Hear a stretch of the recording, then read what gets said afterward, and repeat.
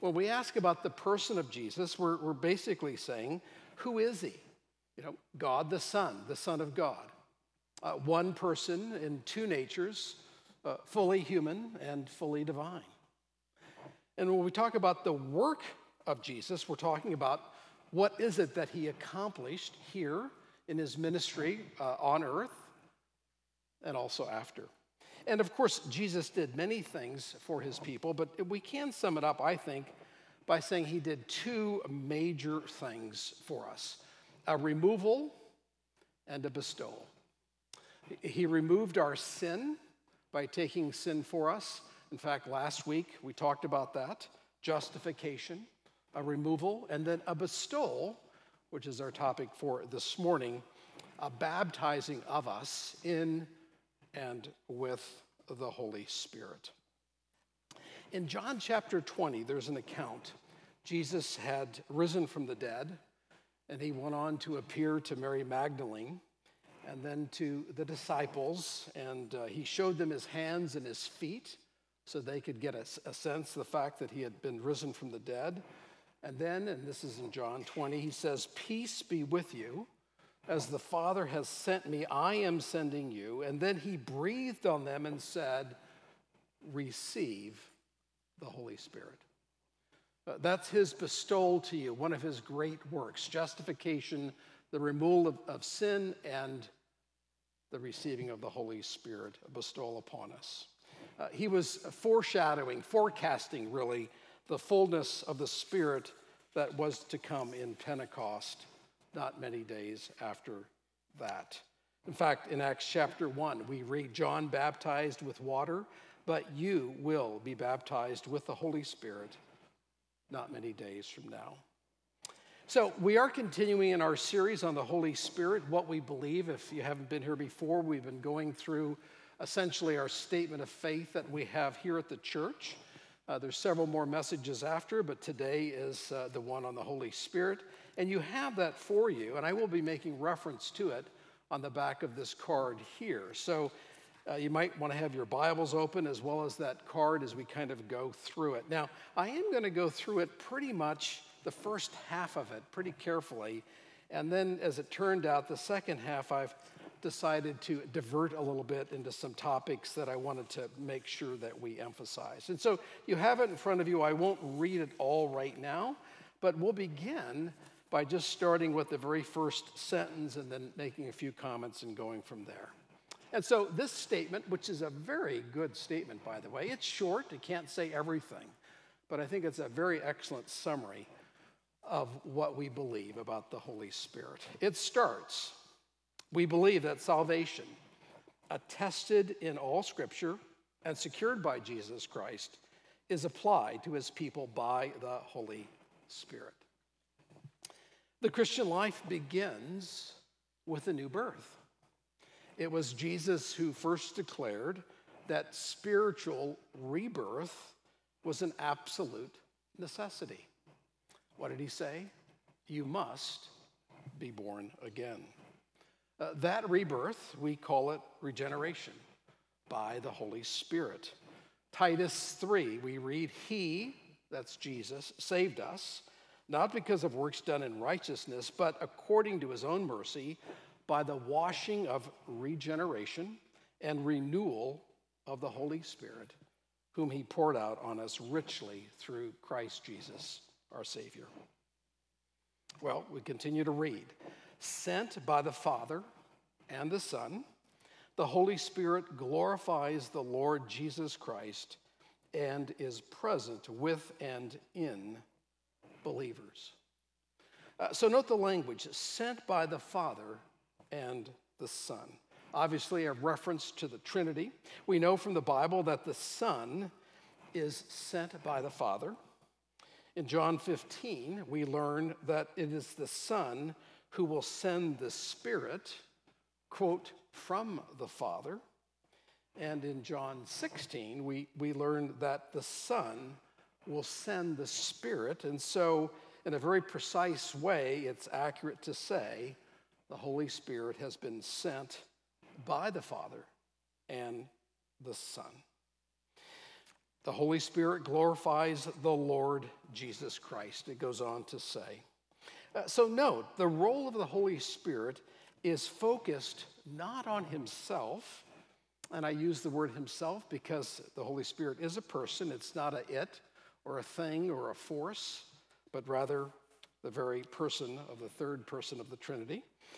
The Holy Spirit doesn't focus on himself, though, but rather he points to and glorifies God the Son. In John 15, we read, "But when the Helper comes," that's that word paraclete, Spirit, "when the Spirit comes, the Helper comes, whom I will send to you from the Father, the Spirit of truth, who proceeds from the Father," Jesus finishes that sentence by saying, "He will bear witness about me." That is the role of the Holy Spirit.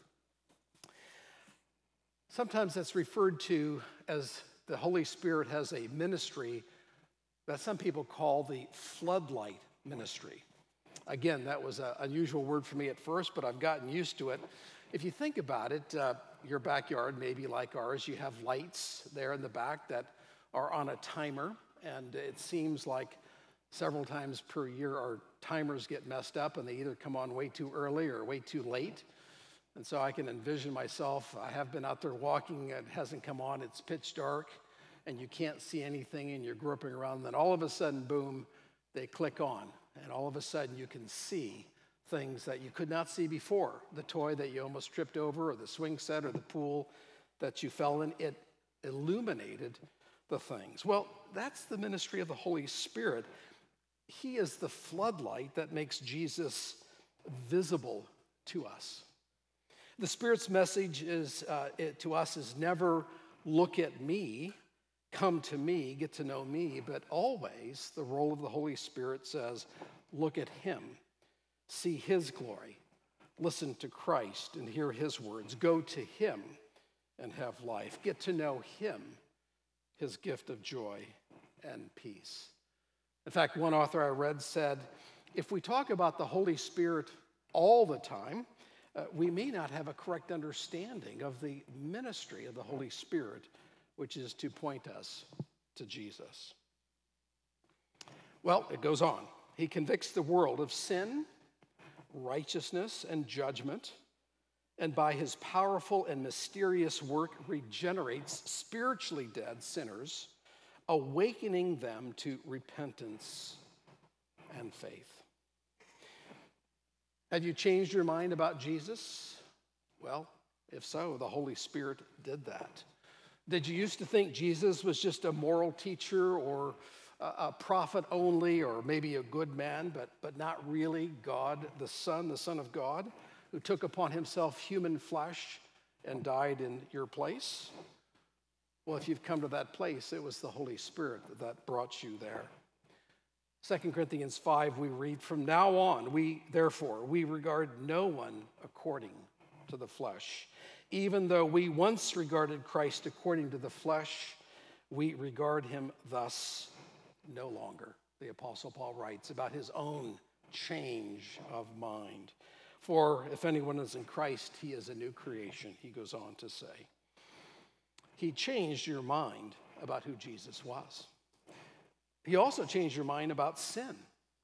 In John 16, we read, but if I go, that's Jesus, if I go, I will send him, the Holy Spirit, to you, and when he comes, he will convict the world concerning sin and righteousness and judgment. Do you remember your own conviction of sin?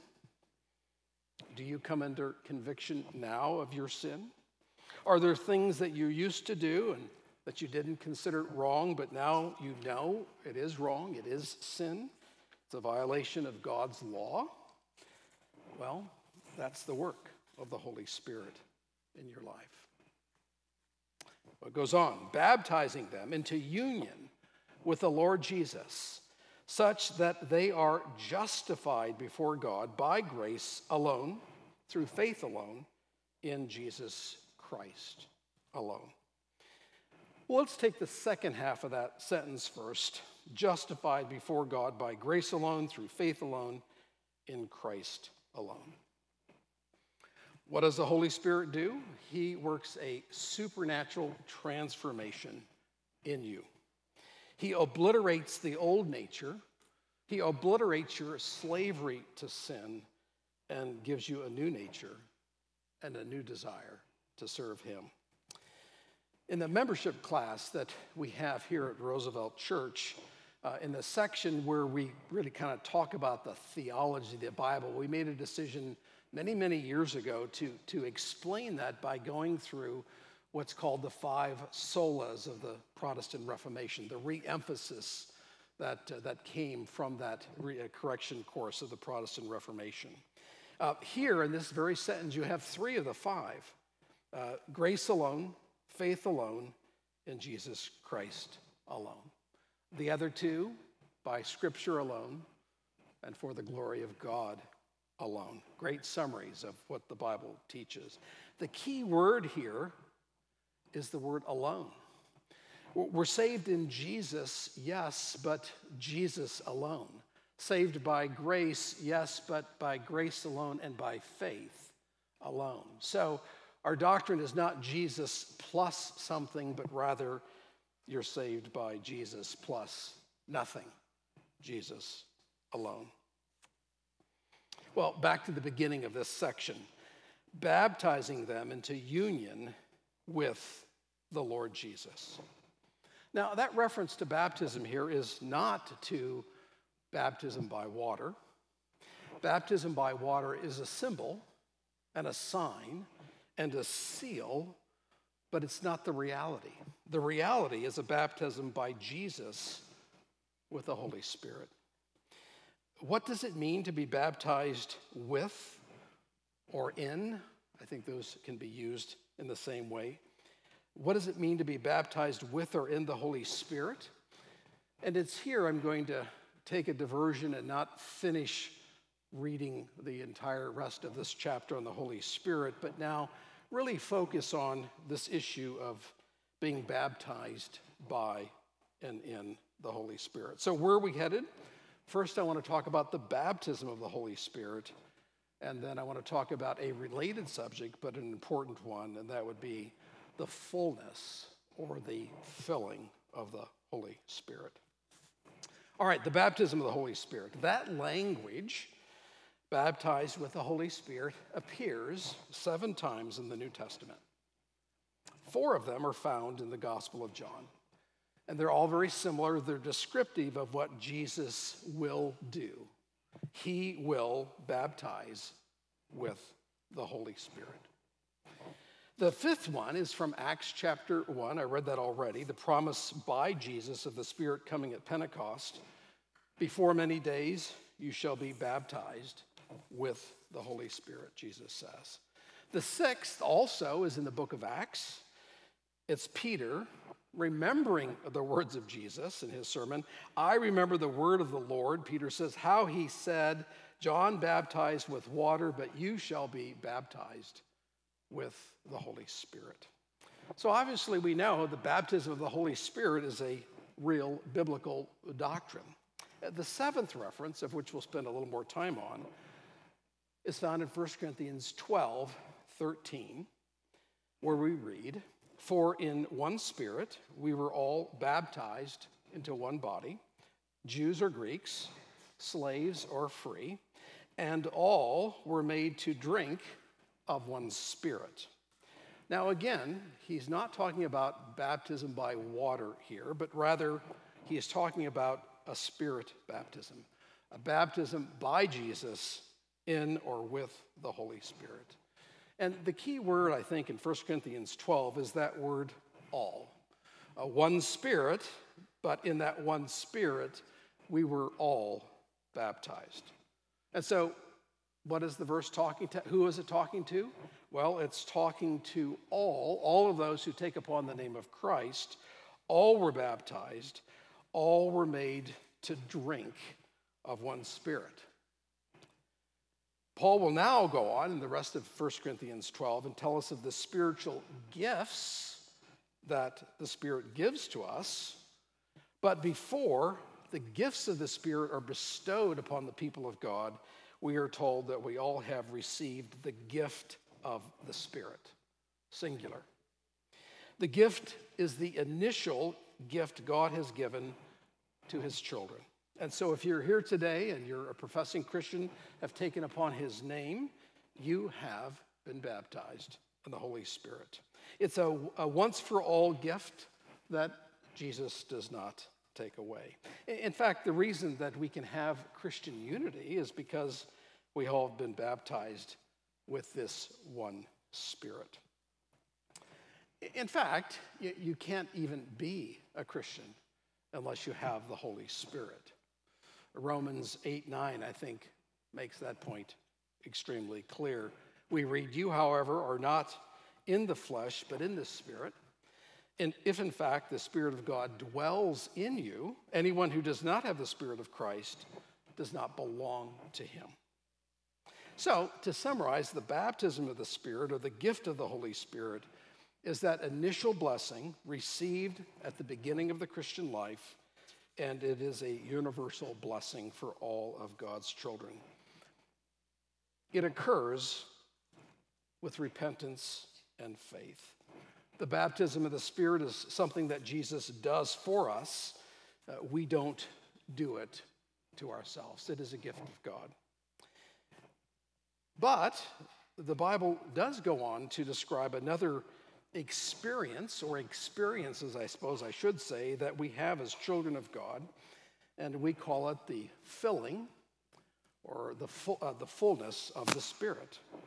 In fact, in Ephesians 5, a text that we'll read in just a few minutes, we are told to seek the filling or fullness of the Spirit. Be filled with the Spirit, the apostle writes in Ephesians 5. And so when we turn our attention from the baptism of the Spirit to the fullness of the Spirit, we are turning away from that initial gift God has given to his children to one that is continuous, but it may fluctuate. And I hope to show that in the next few moments. The fullness of the Spirit, or the filling of the Spirit, is something that is not once for all, but it is a continuous state. And as such, it needs to be maintained and continuously appropriated. Think of it this way: one baptism, many fillings. One baptism, many times we seek the fullness of the Spirit. Now, in looking at the New Testament that speaks of people being filled with or full of the Holy Spirit, I think we can kind of see almost three kind of different categories of this occurring, just as we look at the examples. And I'm not giving all of them, but I'll give you hopefully enough so you can see that. First, being filled or full of the Holy Spirit is the expected. It's the normal characteristic of every dedicated Christian. It's sort of what our normal position in life should be, that we're filled with or full of the Holy Spirit because we've been baptized in the Holy Spirit. The 7 who were set aside for the care of the Jerusalem widows were said to be, quote, full of the Holy Spirit. Barnabas is described as a good man, full of the Holy Spirit and faith. The newly converted disciples of Pisidian Antioch were, quote, filled with joy and the Holy Spirit. Being filled with the Holy Spirit is what God intends for us. It is, hopefully, our normal and most common state, certainly one that God desires for us. But there are other passages in the Bible that make me say that being filled with the Spirit can indicate an endowment for a particular ministry or an office. John the Baptist, the scripture says, was filled with the Holy Spirit even from his mother's womb in preparation for his special prophetic ministry. We have on many occasions at Roosevelt Church had special prayers: a new elder, a deacon, a person leaving to start a church, a person leaving to become a missionary. I didn't know we were going to have such a prayer today that Barbara led us in, where people stood up who are set aside to work in certain areas of ministry in the church. And there was a prayer for the filling, for the fullness, for the blessing of the Holy Spirit.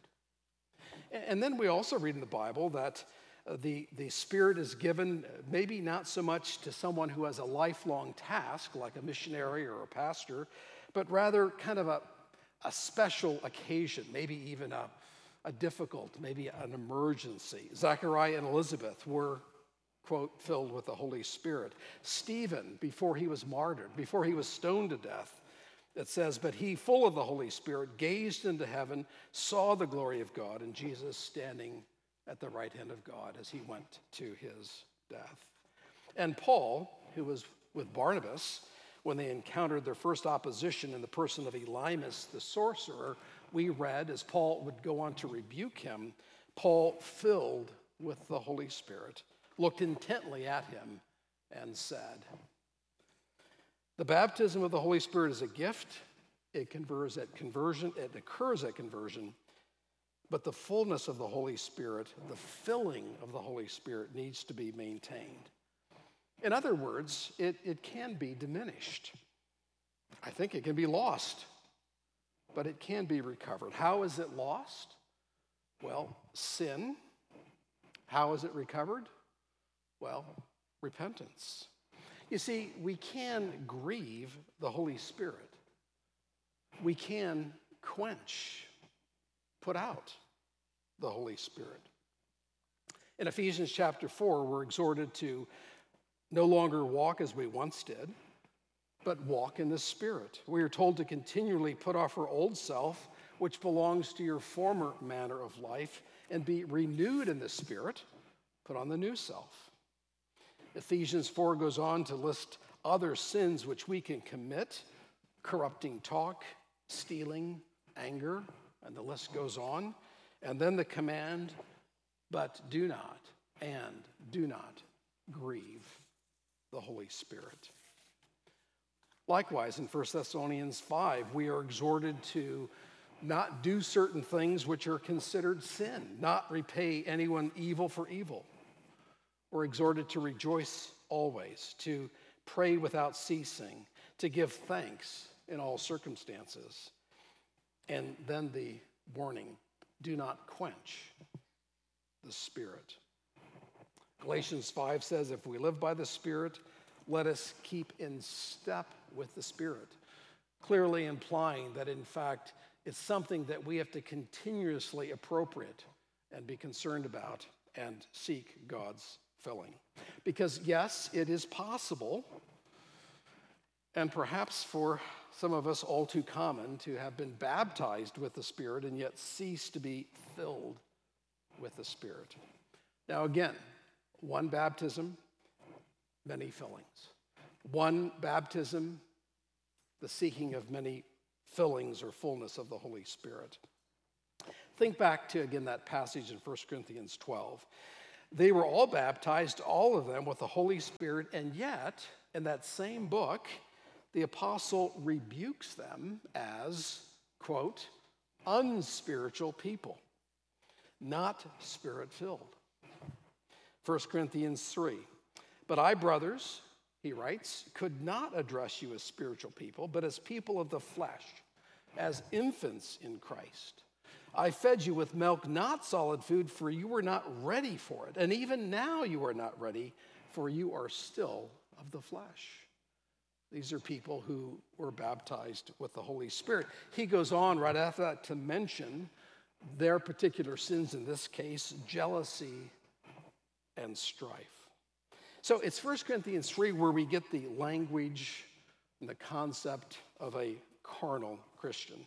A Christian who is a Christian, truly, but yet walking, at least at that time, dominated by the flesh. They had the Holy Spirit, but they're called people of the flesh, unspiritual, even though they had been baptized by the Spirit. Their behavior was so inconsistent, and their knowledge so infantile as well, that they had little understanding of the Christian life. And it's clear, implied in Paul's rebuke there in 1 Corinthians 3, that they should have been ready for solid food, but they were not. He still had to give them milk because they were infants. They had not grown up. They had not taken advantage of the things that they could have and should have. Walk by the Spirit, and you will not gratify the desires of the flesh. Well, what is the evidence then of the Spirit's fullness? If that's something we're to seek and something we have to maintain and take care of, what are the things that we should see in our own life? Well, we read from Galatians 5, and I think that whole passage speaks to that, and I'll make mention of that again in a moment. But I want to now turn our attentions to Ephesians 5, and I'd like you to turn there with me if you would. Ephesians 5, it's on page 978 if you're using the Bibles in front of you. Ephesians 5, page 978. And I'll start at verse 18, and we read, "And do not get drunk with wine, for that is debauchery, but be filled with the Spirit, addressing one another in psalms and hymns and spiritual songs, singing and making melody to the Lord with your heart, giving thanks always and for everything to God the Father in the name of our Lord Jesus Christ, submitting to one another out of reverence for Christ." So note, there's really 4 action items there, four verbs, if you will. All of them speak of a relationship either with God or with our fellow man. The first one, and of course note too that here's this command, really, it's in the imperative, be filled with the Spirit. And then we have a demonstration here in this passage of the kinds of things that we're to expect to be different or see in our lives. One, it just says, addressing one another. Literally, it's the word speaking. In a related verse from Colossians 3, it says, dwell richly in the words of Christ so that you might teach and admonish one another in all wisdom. And so it applies, of course, that we're on speaking terms and good speaking terms, and we're speaking about things that are important. We're encouraging people. We're addressing people. We're in fellowship. Singing and making melody to the Lord. Well, it almost seems like that's a continuation, right? It's part of what we do in a formal worship service like we do on Sunday mornings. But also I think it applies to home worship and home conversations and your small groups and your prayer triads and all the other things that you might be involved with. You sing and you make melody to the Lord. Giving thanks would be a demonstration of what it means to be filled or having the fullness of the Spirit. Now note, it's not just giving thanks, but it's rather giving thanks always and for everything to God the Father in the name of the Lord Jesus Christ. That does take the work of the Holy Spirit, does it not? We can give thanks when things are good, but it's not in our flesh to give thanks when we're struggling or difficulties or problems or sad things happen. The sin of bickering, of complaining, is a sin that's talked about in the New Testament, and as we know, it was one of the great besetting sins of the people of God in the Old Testament. And then the last is submitting. Here, Paul is going to go on and be more specific about role relationships that the Bible talks about, but here the emphasis is not on self-assertion, but rather self-submission. That's the mark. That's a mark of being full or filled by the Holy Spirit. So again, this is in the imperative. Now note, we have no command in the Bible to be baptized by the Spirit because it is done for us by Jesus. But we have a command, we have an encouragement to keep in step with the Spirit, to walk in the Spirit, to be filled with the Spirit in several places in the Bible. And this particular passage in Ephesians 5, the command to be filled is in vivid contrast with another command, not to get drunk. You know, I think the characteristic, the single mark of drunkenness would be a loss of self-control. The fullness of the Spirit, as he compares the two, is the opposite. It is self-control. And as you may know, self-control is also one of the fruits of the Spirit that we read about, that we read in Galatians 9. Excessive alcohol leads to debauchery, it says. Excessive, unrestrained, irrational, sinful behavior. But the fullness of the Spirit leads to the practice of the fruit of the Spirit. Now, the works of the flesh are evident, Galatians 5. Sexual immorality, idolatry, jealousy, fits of anger, dissensions, envy, drunkenness, and he goes on further. But the fruit of the Spirit, and then he gives us 9 characteristics, which I think are the key marks of what it means to be filled or have the fullness of the Spirit. It's interesting that love is the first one. That would fit with, of course, 1 Corinthians 13 and the importance of the gift of the fruit of love. But the fruit of the Spirit is love, joy, peace, patience, kindness, goodness, faithfulness, gentleness, and self-control. Do you desire to seek and increasingly practice the fruit of the Spirit? Well, that's the work of the Spirit in his fullness in your life. Have you seen your life change, and is it ever changing?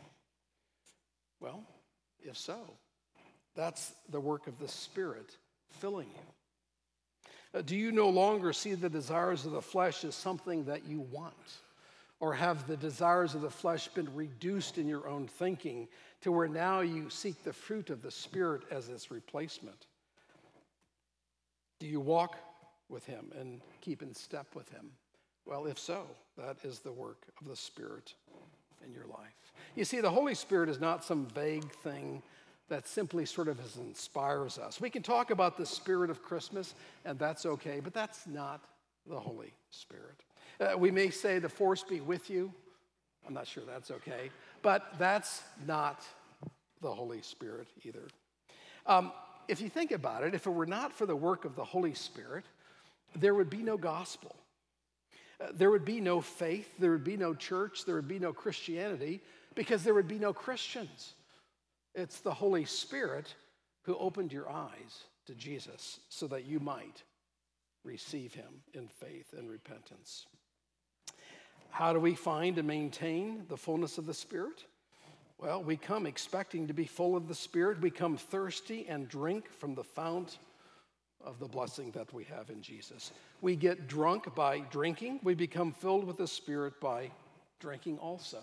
Notice the language that Paul used of drinking in 1 Corinthians 12. In John 7, we read about this. We read this. On the last day of the feast, that great day, Jesus stood up and proclaimed. Now listen to these words. If anyone thirst, let him come to me and drink. Whoever believes in me, as the scripture has said, out of his heart shall flow rivers of living water.